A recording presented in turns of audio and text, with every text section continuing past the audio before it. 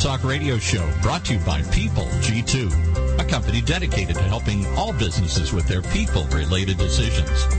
They do that by giving clients access to the best human capital, due diligence and background checks available on prospective candidates, business partners, tenants, and more. To learn more, simply visit www.peopleg2.com. Today we're privileged to have with us the founder and president of People G2, Chris Dyer. Hey, Chris. Good afternoon, and thank you for tuning in to the Talent Talk Radio Show. Have a great two guests here lined up for today. And I know, as always, throughout the year, my producer Mike has been lining us up some fantastic guests, so hope you'll come back and hear them as well. Talent Talk centers on the topics of talent recruitment and management, leadership development, company culture, and employee engagement. So these are all timely topics for CEOs, entrepreneurs, and HR professionals, and really any business leaders out there. So I hope that you can tune in to listen in each week. Whether it's here live on the broadcast or on our podcast on iTunes or on iHeartRadio or even on the website, talenttalkradio.com, you can grab us there, that you will hear something you can take away that will help you grow and impact your own career in a positive way. I've personally met so many inspiring leaders at events that I've attended or groups that I've been a part of or spoken to, and I had the privilege of really kind of taking them aside and finding out what makes them tick and learning from them. So this show is really designed to give you an opportunity to listen in on our dialogue and the topics that we're covering and the things that we're talking about, and hopefully give you something that you can use down the road or maybe even later today at the office. So Talent Talk is live here every Tuesday, 1 p.m. Pacific Standard Time. And as I already mentioned, you can access it via our podcast, which can be found on iTunes or iHeart. So we've already amassed a really large following. I think just over 270,000 of you kind of came in and interacted with the show last week, and we really appreciate everyone who's doing that. A big thank you to everyone who's following the show on a regular basis. One of the fun things that we've been trying to get more people to do is join in on the conversation on Twitter. So if you have the opportunity, pop on Twitter and send us a question or give us a comment, whatever it may be, and just put that in and use that hashtag Talent Talk. If you have room to add in at PeopleG2, we appreciate that as well. But my producer Mike can feed me at any good questions we may get here live as we interview our guests. And speaking of my guests, let's go ahead and get to them. My first one will be JoAnn Corley, founder and CEO of the Human Sphere. And then my second guest will be Jason Barger, author, speaker, and consultant with Step Back Leadership Consulting. So let's go ahead and get to my first guest. JoAnn, welcome to the show. Hey, thanks for having me, Chris. I'm so excited to be with you today and to talk about such important topics surrounding talent. Yeah, and I'm excited to have you as well. So let's start with the easy stuff. Tell everyone a little bit about yourself and what you're doing and what you're looking forward to here for the coming year. Okay. Well, I'm actually a native of Chicago, but currently based in Atlanta, hot Atlanta. And I started a consulting practice way back in the day in 1998, so I've been in the human resources sphere for quite a while. And most recently have been focusing on the latest trends that are happening in HR so that I can, better serve my clients. So, and that really brings me to what's coming up in 2016 as it relates to trends, and a couple things, three things in particular that I'm really looking at, Chris, and I'm sure that you are too. And one is how technology is going to continually disrupt what we do as HR professionals. So I was watching Atlanta Tech Edge, which is a great show on Sunday mornings here in Atlanta, and there is a new firm called HireWire who just released an app that is, I think, going to be pretty disruptive in recruiting in the service industry, where actually restaurants can go and source candidates for particular jobs right from the app, if you can believe that. Wow, that sounds really, really interesting. We might be able to kind of go a little bit deeper with that. Let's talk for a second, though, a little bit about your organization and the human sphere. It kind of really focuses on all aspects of talent management. So maybe you can share some thoughts of what does it take for a company to ensure that they're hiring and keeping the best talent based on your expertise? Well, I think that we have to rethink what it really means to acquire talent. What I found in doing a lot of speaking and working with HR professionals is there really is a scope of experience related to how people see talent and how they acquire them. Particularly, one distinction that really needs to be addressed, and that is hiring beyond the job description. I'm still amazed that many HR professionals and hiring managers still only use and source a job description and questions and basic interview questions to interview versus looking beyond the job description, their holistic experience, looking at preferred behaviors, looking at are they really the best fit for the culture of a company. When I work with clients, I have 5 aspects of what to look for and to source about related to hiring a particular employee. A lot of times they're not the best fit. A lot of times they've had experience, but it doesn't mean that they even like the experience, like the job, or will be good at the next job. So previous experience doesn't even necessarily mean that they'll be a fit for the current role. That's something that my company does a lot of, especially for high-up executives, is really looking at will they fit into that culture? Will they bring in something, positive, or will it just be a distraction and disruption for the company? And it amazes me sometimes when people will say, well, it looks like they worked for 3 companies just like ours, and, maybe they only worked there for a year or 2, but they think that was a good thing. Or they're not seeing some of the kind of subtle clues as to whether or not that person is really going to fit in. And it goes deeper than just talking to the applicant, because people want a job. They don't want to be unemployed. And there are a lot of people who will say just about anything, to be able to get into a position. And so you have to kind of look at a lot of other variables. So I'm glad you're kind of talking about that culture fit component.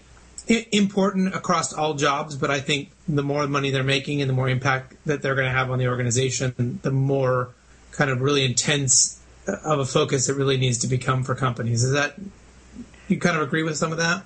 Yeah, I do. And a couple of things that came to mind that I share, actually do a workshop called Hiring Beyond the Job Description, is we make sweeping assumptions as hiring managers that, A, because someone did a job in the past means they're actually going to be good at it in the future, and B, because they did the job in the past means that they actually like the job they did in the past.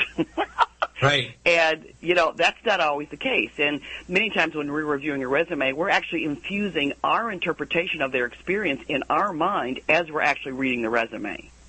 And what we're reviewing in our mind may not match the reality of what they actually experienced.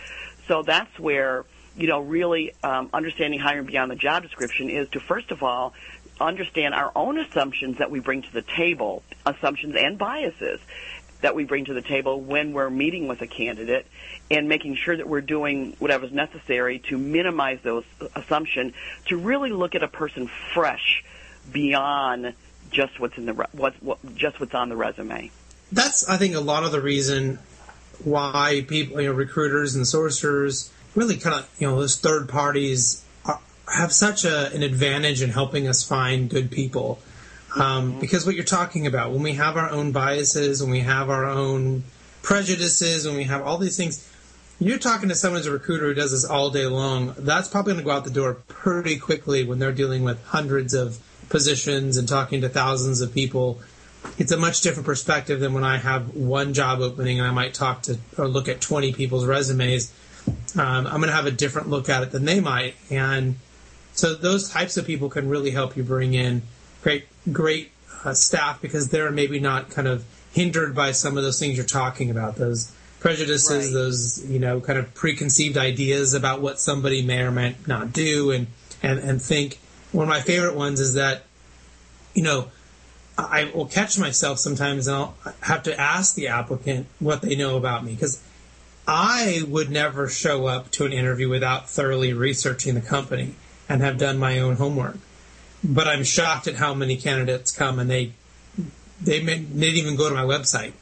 They didn't even bother to look, and so they don't really know anything about the company. They don't even know what questions to ask because they haven't even bothered to look. So there's some real kind of simple things there too. Right. Chris, I want to add one more thing that I think would be useful for our listeners, and that is, where you can. And of course, you have to be, aware that the tools you use have to be EEOC compliant. But behavior assessments are highly useful in hiring beyond the job description and what I call best fit.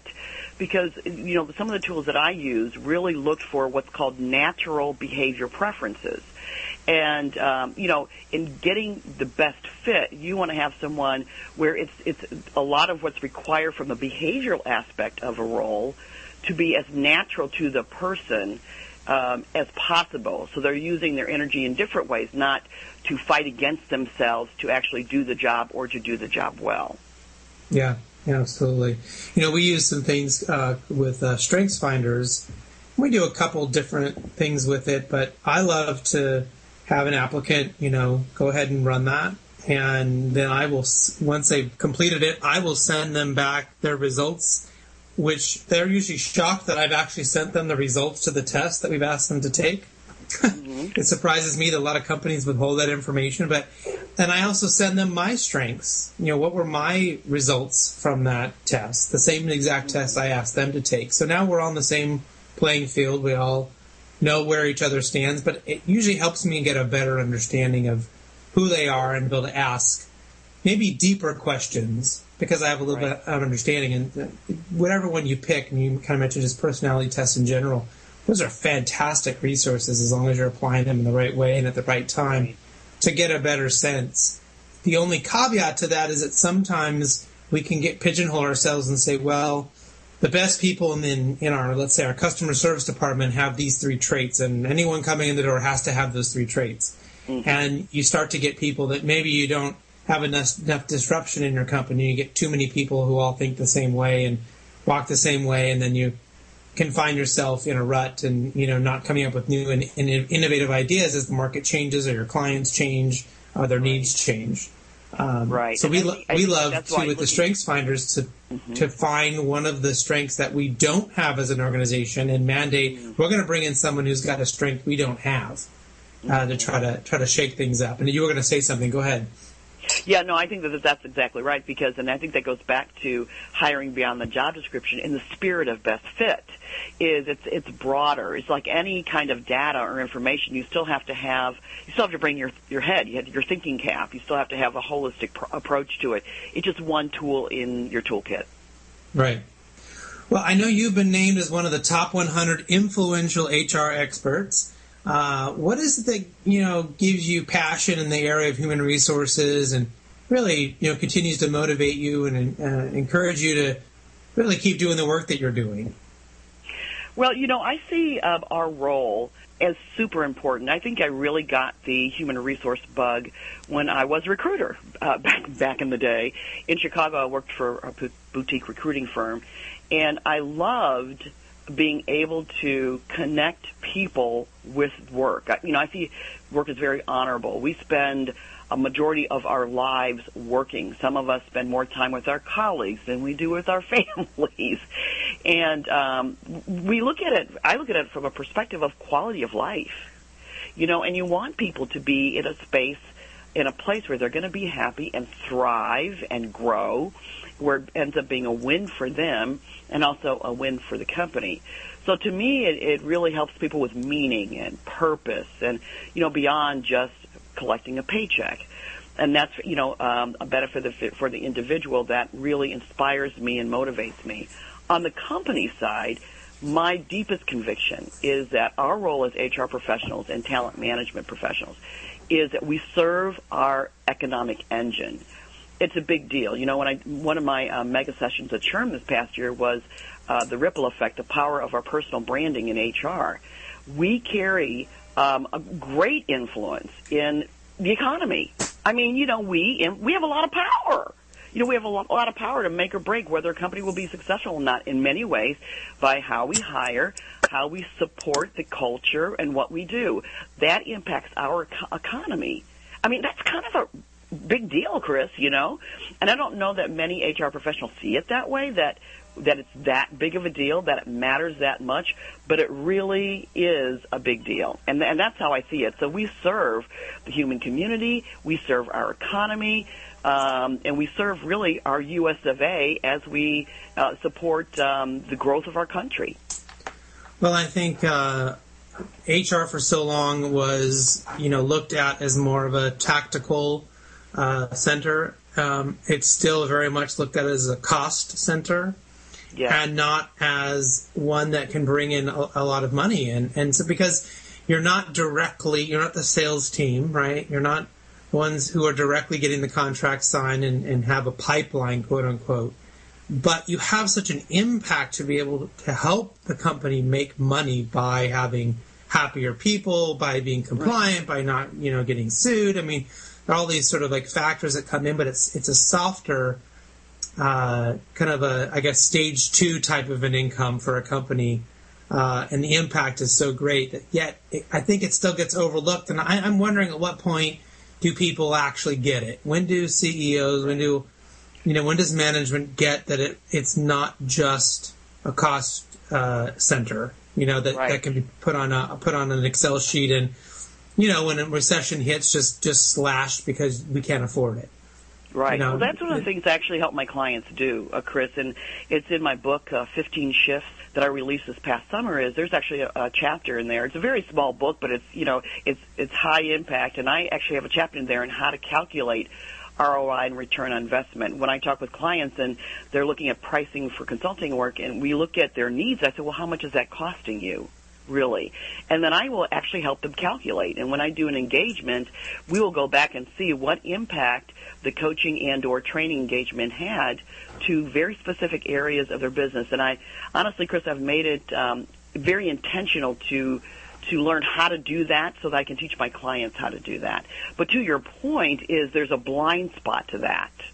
Mm-hmm. And that's why I think as HR professionals and talent managers, that's got to be in our portfolio. That's got to be in our toolkit, just like data and analytics. That's got to be in our toolkit, that we are very skilled at numbers like that to really be a great internal business advocate and strategic business partner for those we serve, in terms of key decision makers.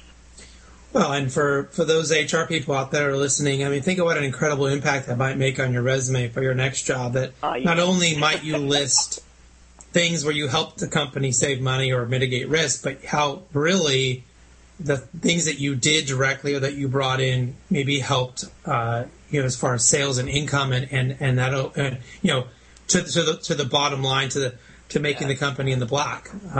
Yeah. And those are metrics you have to think about and try to track. I mean, to your point, and they're not necessarily intuitively being tracked and thought about. Yeah, there's the anecdotal piece, and then there is the actual dollar piece.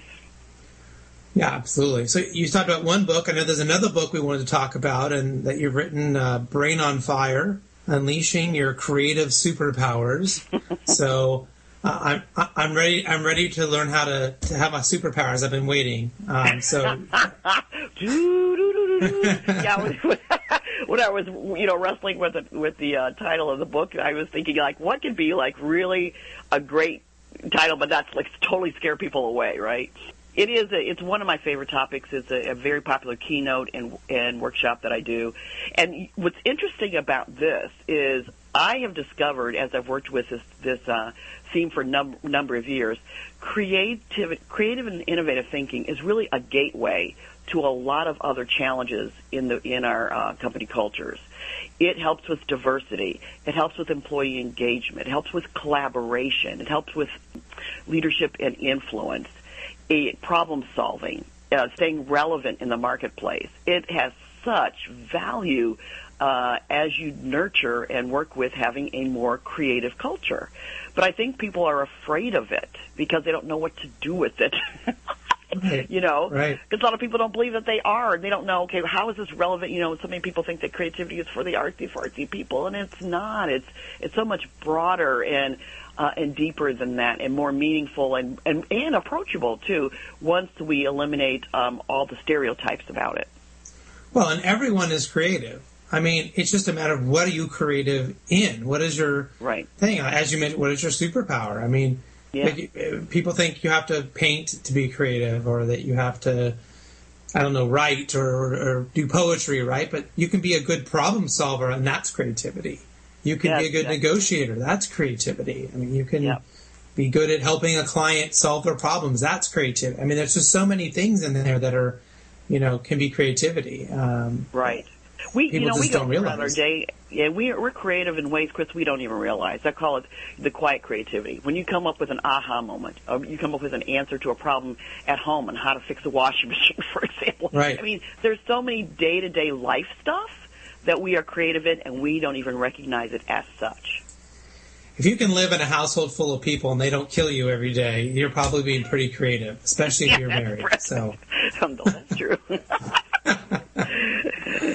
Well, one of my favorite questions to ask our guests, and hopefully you have a great answer for us, is there a book that you're reading right now that you might share with us? Oh, yes. I really love reading, and it was my commitment to start really ratcheting that up again this year. So I just started reading, and I know our listeners will love this book. It's called Power Questions, Building Relationships, Win New Business, and Influence Others. And it's by Andrew Sobel and Jerry Panis. And one of the reasons why I was really attracted to this book is I do a lot of work with helping managers become better coaches. And we talk a lot about the power of asking questions as a coaching methodology. And I personally just want to get better at asking questions. When I'm working with clients, I think asking the best questions will help them the most. And I tend to be, since I'm, do a lot of speaking, I tend to talk more than ask. And that's one of my professional goals this year, is to really become a very skilled question asker to serve my clients better and to help them. Because one of the challenges in consulting is helping clients diagnose, helping clients come up, what is my, I know there's stuff that needs to change or things we need to fix, but how do you diagnose that? And one of the ways to do that is to ask questions. The better questions to ask, the better answers you're going to get, and that's going to help them figure out what's the best way to approach addressing the challenges within their organization. I learned some of the value of that through some negotiation training. It was when to ask open-ended questions and when to ask closed-ended questions. But I've really taken that small bit of knowledge that was kind of put into that negotiation framework and expanded it to kind of everything. Because asking great questions is really the cornerstone of, developing good relationships, understanding people better, and, protecting yourself as well to make sure you don't overextend yourself, you don't end up in promising something you can't deliver. I mean, all sorts of different applications there. So it sounds like a marvelous book to check out.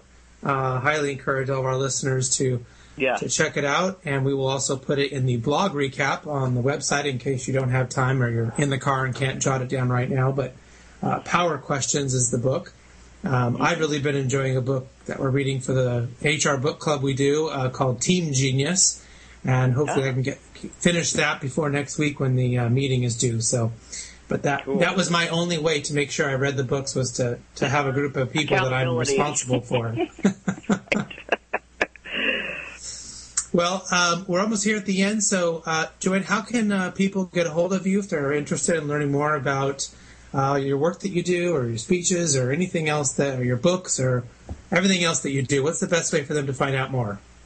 Sure. There's two websites they can go to. The first one is, the easy one to remember, is JoAnnCorleySpeaks.com. And it's JoAnn without an E, Corley, Corley. Also to TheHumanSphere.com. And they can also find me on Twitter. My Twitter handle is JoAnn Corley. Well, JoAnn, it's been an absolute pleasure. We got talking about some stuff that sounded interesting and didn't really get to a whole lot of the questions that we intended to talk about. So we'll need to make sure we get you to come back here in the near future, and we can finish up on all those other questions and talk about anything else that you're doing. Oh, that sounds great, Chris. It's been a pleasure speaking with you. It's an honor to be on your show. Thank you so much, JoAnn. And up next, we'll have Jason Barger, who will join me after this quick commercial break. Imagine Imagine what it would feel like to lose everything. Your job, your home, your family, your dignity. This has happened to thousands of the men, women, veterans, and young adults we serve at Working Wardrobes. What do we do to help? We provide career development services, life skills workshops, job skills training. We provide the perfect interview outfit, and we get clients placed in jobs. Call Working Wardrobes, 714-210-2460. Donate, volunteer, invest, hire. When it comes to pioneers in their respective industries, we all know the Apples, Starbucks, and Trader Joe's of the world. In the realm of recruiting, Decision Toolbox is the industry's best-kept secret, with 90% of their business from referrals and repeat customers. For over 20 years, Decision Toolbox's U.S.-based team of recruiters, sourcers, professional writers, quality personnel, and tech support has perfected a Six Sigma approach to talent management. No matter the size of the project, Decision Toolbox delivers incredible results. A cost per hire less than half of what contingency firms charge, with the winning candidate presented in an average of 14 days, all with a 12-month candidate warranty. With results like that, Decision Toolbox won't be a secret for long. Visit us at www.thetoolbox.com for more information.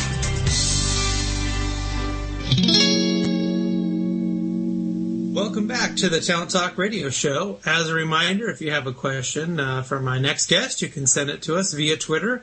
Just pop in that question, use the hashtag Talent Talk, and if there's a room, add in the @PeopleG2. My producer, Mike, will diligently get me that question, and we'll try to feed it into the show here. My next guest is Jason Barger. He's an author, a speaker, a consultant for Step Back Leadership Consulting. We're excited to have him on. Don't forget, you can find a copy of the show on our podcast, on iTunes, on iHeartRadio. Go to talenttalkradio.com. There's just a multitude of ways. No excuses not to check out all the great shows and all the past guests. So with no further ado, Jason, welcome to the show. Hey, Chris. How are you? I'm doing fantastic. So tell everyone a little bit about yourself, your business, and also, if you're kind of excited about or seeing anything here for 2016 you want to talk about. Yeah. Okay, a little bit about myself. I am striving to be an above-average, father, friend, hopefully a husband. I love chicken wings. I'm a Libra. Those are all the important things. And then, professionally, I think the way we connected, I write books. Been fortunate to speak all around the world and connect with teams and organizations that are fired up and passionate about developing people and culture and clarity of mission, vision, values.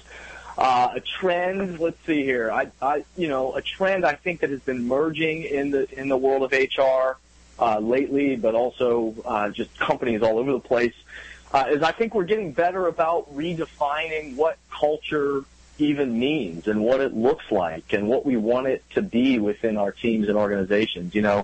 In the past, you'd talk to a company or a team and you'd say, do you have a good culture? And a lot of times in the past that meant, did you have a ping pong table or a foosball table in your office? Or did you get to wear jeans on Friday or something? And I think we're getting more sophisticated and better about defining intentionally what kind of culture do we want to have and what are the ways in which we think, act, and interact and how those habits form the kind of environment and vibe and culture and not just what we do but how we show up every single day. So I think we're getting better about that, and I see that's a trend that's growing in the world of HR right now.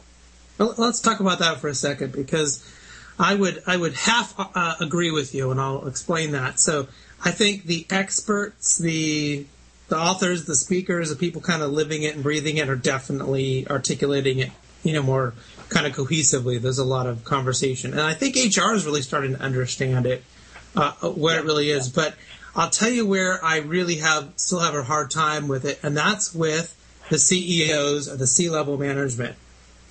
And I'll tell you why. I asked them about their culture. I ask them how they think what their culture is or if it's good, and I always get it's the best ever. We have a great culture, and it's exactly what you're talking about. Right. People like the product. They like working here. We have a ping pong table over here. You can drink beer on Fridays, whatever.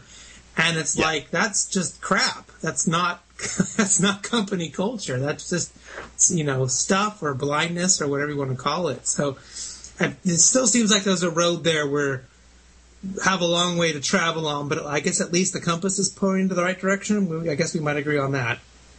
Yeah, no, without a doubt. I mean, there is plenty of work to be done, and that's where I say the trend is that we're getting better at redefining that. But I would absolutely agree with you. I'd say that the overwhelming majority, you talk to people about what the culture is, and it's that those accessory kind of things. It's the beer on Friday, the jeans, the ping pong table, and it's do people just quote unquote like going to work there, and yet when you really dive deeper with places that are doing it well and or employees in general, what do they want? And what are they thirsty for? They're thirsty for more than that. That they want an environment that has clarity around what is the environment of not just what we do, but how we show up, and how do our own leadership actions and the way we think, act, and interact, how does that show up every day? Mm-hmm. And that's where the opportunity is, and that's where I see us getting better at redefining. And I think you're right. There are some of us that are out there that are maybe doing a better job of articulating that to places, but I see it resonating. I watch it with at least the teams and organizations that I'm lucky to serve, to watch that resonance where like, yes, you're right, it's not that other stuff. And so let's get better and more intentional about designing and creating the culture that we want. Now, one of the other kind of fascinating tangents I see on this kind of same idea every day, well, not every day, but very, very often, is that, I'll give you an example. If you had a company that had, the trucks, and you were doing deliveries, and your trucks were getting 8 miles to the gallon, right? So your gas prices were just terrible. And I could walk in and say, listen, we can replace the fleet. I got 40 miles to the gallon. I would have a hard time getting to everybody. I mean, I would be a very sought-after person because I could solve a giant problem for them. But yet, it's funny how when the work that I do from a consulting standpoint, when I go in to help companies with their culture, the companies that want me to work with them on a consistent basis are those that are already doing a fantastic job and want to do even better. And yet the companies that are doing a terrible job and need my help the most don't want to hear it, don't want to listen, and aren't interested in getting any sort of help at all. Do you see any of that, or is this a something special to me? People I've been talking to have been seeing some of this. Do you have any of that kind of an experience where it's the best that are trying to get better? Yeah, no, absolutely. I think that's an adage that rings true in the world, that winning breeds winning. Yeah. And oftentimes that when we get stuck in the status quo in an organization that is just comfortable where they are, then change of any kind becomes difficult. And yet it's those environments, which it sounds like many of which that you're getting a chance to work with. I know many of the places that I get a chance to work with are the ones that are progressively saying we need to continuously improve, that there is value, and that change, it's not a question of is change going to happen. The reality is change is happening every single moment of every single day. So the question I always ask teams and organizations is not is it going to change, but do you want to play any role in defining what you become? And the ones that really latch onto that and understand that and buy into that at their core are the ones that realize, even if they were doing it well yesterday, that they need to begin to be designing today and tomorrow together. And so that winning does breed winning. And unfortunately, it goes the other direction, as you're describing too. Oftentimes the ones that don't get it or aren't culturally relevant are the ones that need it the most, are the ones that have the hardest time beginning.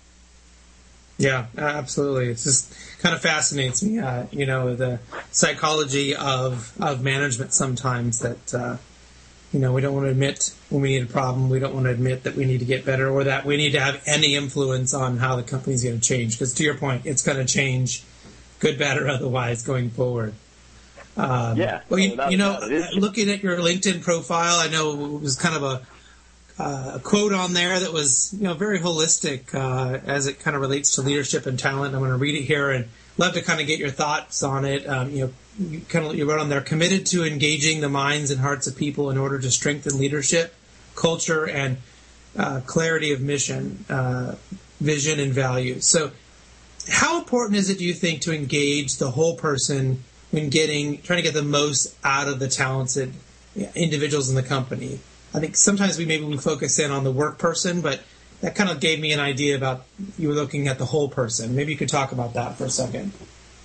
Yeah, without a doubt. I mean, I think that's unfortunately one of the negative trends still in the world, is that we focus so much on just the work of a person. And yet we realize, and I talk about this in a lot of the speeches I give or the companies that I work with, is I talk about this idea of the human element. Because what I hear most commonly in teams and organizations is that the element that's missing the most in the world today is the human element.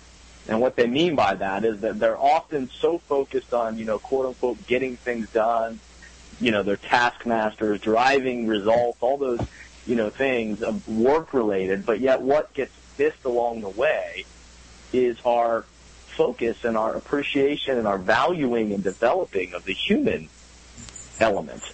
And so, what is an organization? An organization is just a collection of human beings. No matter what your business is or what organization you have, it's a collection of human beings. And so, the work that I'm trying to do is I'm not just trying to get you to be better at your business, although that is going to be an outcome of it, that I'm helping you step back. And I believe the best work that we're doing in the world right now in terms of developing people or culture or that clarity of mission, vision, values is when we are engaging their mind, giving them, helping them think differently about things they already do, and then engaging their mind and their heart. So that whole person that comes to life. And so the best organizations, in my opinion, are the ones that are acknowledging human beings, that they're honoring their individuality, they're developing them as a whole person, and in that effort of developing them and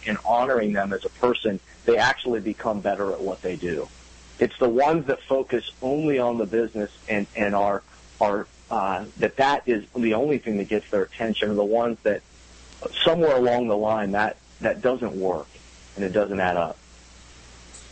So do you find that companies struggle with this equitably across, different markets and sizes, or, are big companies more susceptible to this than small companies? I mean, is there certain areas where people might be more concerned that they're not, really able to engage at that human level like you're talking about?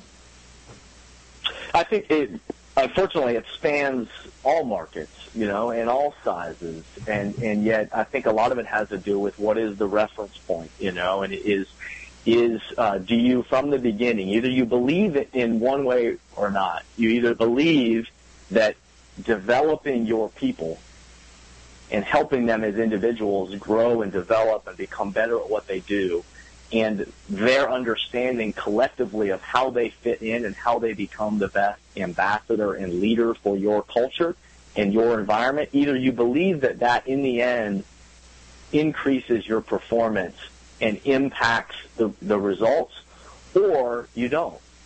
And you believe that you just get people, everybody get in line, everybody do your job, everybody scatter and go do your job, and that's the way that we're going to be most effective. And so what I find, no matter what the size, no matter what the market, the different organizations, the ones that buy into and understand that developing and honoring and attracting and then, honoring that whole person are the ones that end up being the most effective in the long run. Some of those companies we're talking about, they're choosing not to really focus on that. And so they're sort of in this dying or stagnant situation or culture. And aren't really doing anything to change it. They're not trying to inspire their employees or not engaging with them how to make it better. Have you found, is there a reason why companies tend to kind of find themselves in that situation and get stuck? Is it bad leadership? Is it a crappy product? Is it just poor hiring? Have you kind of found some similarities in there that, companies might be able to go back at and look in the mirror to see, are we one of these companies? Yeah. Oh, it's probably, I don't think there's one silver bullet answer to that or silver bullet solution to that, but it's a combination of all those things that you named. Again, back to what it is they even believe their mission to be, that if their vantage point is that they see their business or their existence as purely transactional, of that it's only about a little transaction that takes place, then usually that leads down a one particular path. But if from the very beginning the mission and the mindset and the belief is that it's not about a transaction, it's about a transformation, that even if you are selling little widgets somewhere, that your mindset and your mission from the very beginning and with the people that you bring on to be a part of that, you actually see it as that we together are trying to transform people's experience, that we want to, be a part of a solution, that we want to create an environment that honors people and helps them grow and develop. And so I think it's all of those things that you just named, but it does, in my opinion, begin with that mindset of what is the purpose? What is the mission? Are we transactionally focused, or do we have a transformational kind of mindset? And then that leads us into the way that we hire people, to the way that we onboard people, to the way that we develop people, to the way that we evaluate people, to the way that we grow and creatively develop our products and our services.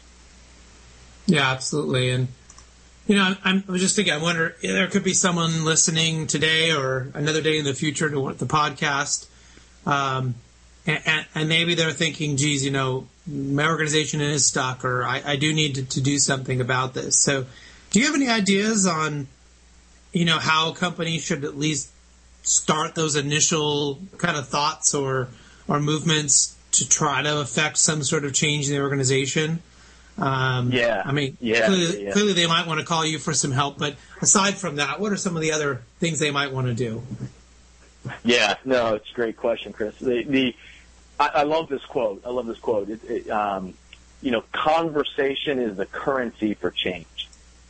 Conversation is the currency for change. And so no matter where you are in your team and organization, I believe that the way that you begin leading change, and I talk about the 6A model for leading change, and I have with teams and organizations I work with, we look at what is that process that we individually, but then also we collectively go through in order to lead change, to go from wherever we are to wherever we want to be. What is that process that we go through? But all of it begins with, what is that conversation? Because conversation is the currency for change. And so, whether it's leadership development, whether it's being more intentional about the culture that we're trying to create, or that clarity around mission, vision, values, I believe it all begins with a conversation. And so a lot of it, the companies that engage with me, I start by seeking to understand, well, what is the type of leader that they are trying to create? When this term leadership we throw around so loosely in today's world, we need you to be a better leader. Hey, we just need you to lead. But yet we don't step back to often define, well, what is it that we mean when we say leadership? Or this term culture, what is the type of culture that we want? And so every single, whether it's leadership development, whether it's culture, whether it's clarity around mission, vision, and values, I begin with seeking to understand and beginning that conversation, which is, what is it that we desire to be? And then let's begin to get really strategic and intentional about, throughout our organization, who are the leaders, who are the teams, who are the levels throughout our company that need to be a part of this conversation so that the change can begin to happen. Yeah, it's an important thing. And if you can have those conversations, one of the things you're going to have to do as well, maybe before you even start those conversations, is make sure that your staff feels safe enough to answer them, that you've created whatever forum or medium that you need to make sure that they're going to be open and honest. Because if you're not doing a particularly good job right now, they're going to be pretty worried about being open and honest with you. it's a big challenge for a lot of companies to get people to actually tell them what they really think. Yeah, absolutely. And I think that's actually one of the misses along the way is that, anytime we do a training of any kind, and it can be really technical training, or it falls into the line of leadership training, or any kind of conversations like we're talking about around culture.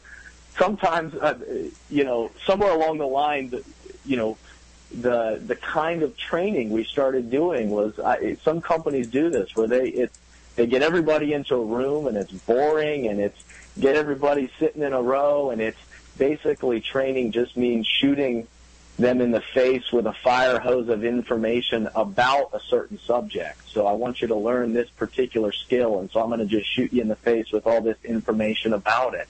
Or we think that somehow that's what training is in learning how to lead is that shooting them in the face, when the reality is how does that conversation, which is the currency for change, what is the environment that you even need to have that? And what you were describing is, so rather than doing the fire hose kind of training, is we need to get better about creating environments and meeting settings and retreats and places where we are able to facilitate conversations that truly lead to change.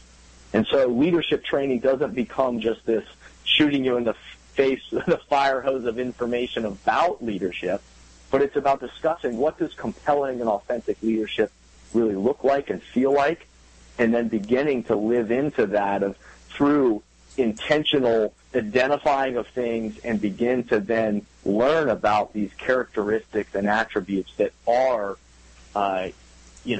compelling forms of leadership. But that's a whole different environment than that old kind of model of training.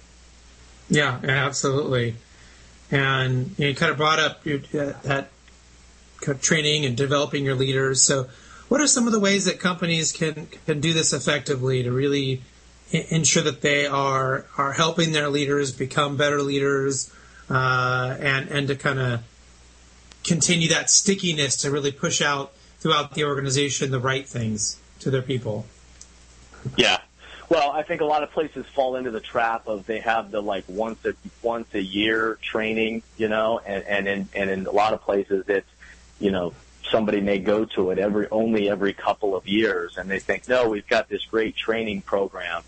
But yet the reality is the places that are doing it the best and are developing their people are the ones that understand that it's a continuous process, that development never stops. And so to begin, they have clarity around, well, what is the type of leadership and type of leader that we're trying to create? Again, not this just ambiguous term that we throw around and then let's pull some program off of a shelf, and plug it in and say, okay, now you're going to become a leader. That I believe it needs to be more engaging than that. It's engaging their minds and their hearts around what does compelling leadership look like here as a part of this company. This is how we define it. Language helps drive behavior, and so what are the words and the language that we put behind that describes not just what we do, but how we show up to do our work and to do whatever is, put in front of us. And then in that process, it's a continuous process. And so there are teams and organizations that I've helped to design and implement and then lead these kind of things for. And it's not a one-time thing. It's hey, let's look at this as a longer-term commitment and series, and let's make sure that we're diving into these characteristics and these attributes that are all centered in the kind of leader that you're trying to become. Right, absolutely.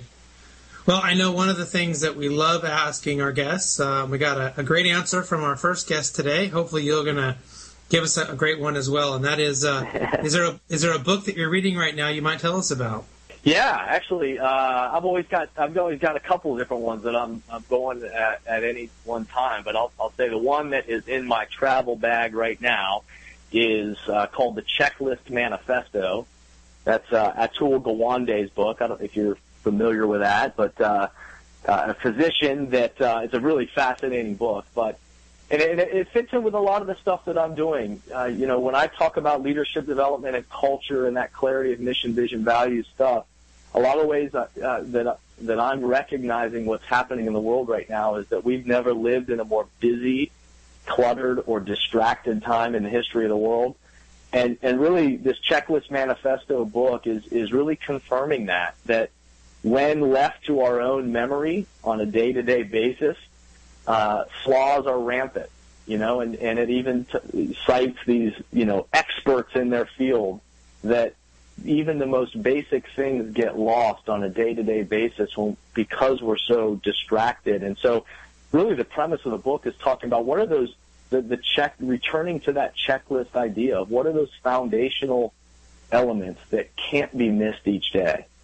What are those highest priorities? What are those things within our own work and in our own, teams and organizations that we can't forget, the non-negotiables of the way that we move throughout the world?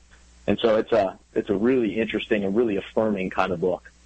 Well, it sounds like a fantastic book that I'm sure our listeners would love to check out. And don't forget, we will also do a blog recap of this entire episode, and we'll list that as a link on the website. You can go to peopleg2.com, go to the blog section, and look up Talent Talk and find that. Of course, if you're listening live, you'll have to give us a few weeks to get caught up. But if you're listening afterwards, it should be posted there. And you can find it at any time under Jason's name. So, Jason, thank you so much for being on the show. Final and an important question is how can people find out more about you? What's the best way for them to reach out, or what website? What's the best way for them to do that? Yeah, no, Chris, it's been fun to chat with you. Thanks for having me. JasonVBarger.com. JasonVBarger.com is where you can learn more about me and the work I'm doing and follow blogs and all that kind of stuff. Also, obviously, LinkedIn is another great.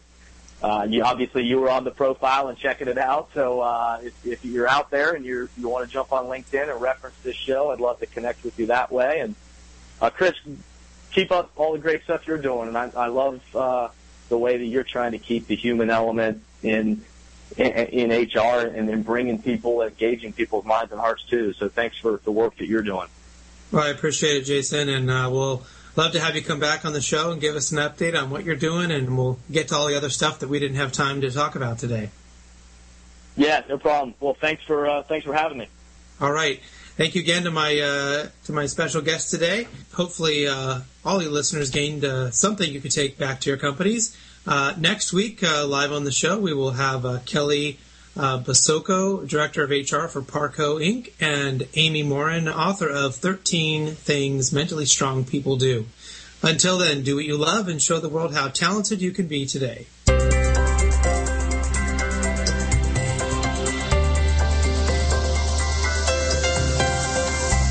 You've been listening to Talent Talk Radio Show, brought to you by People G2.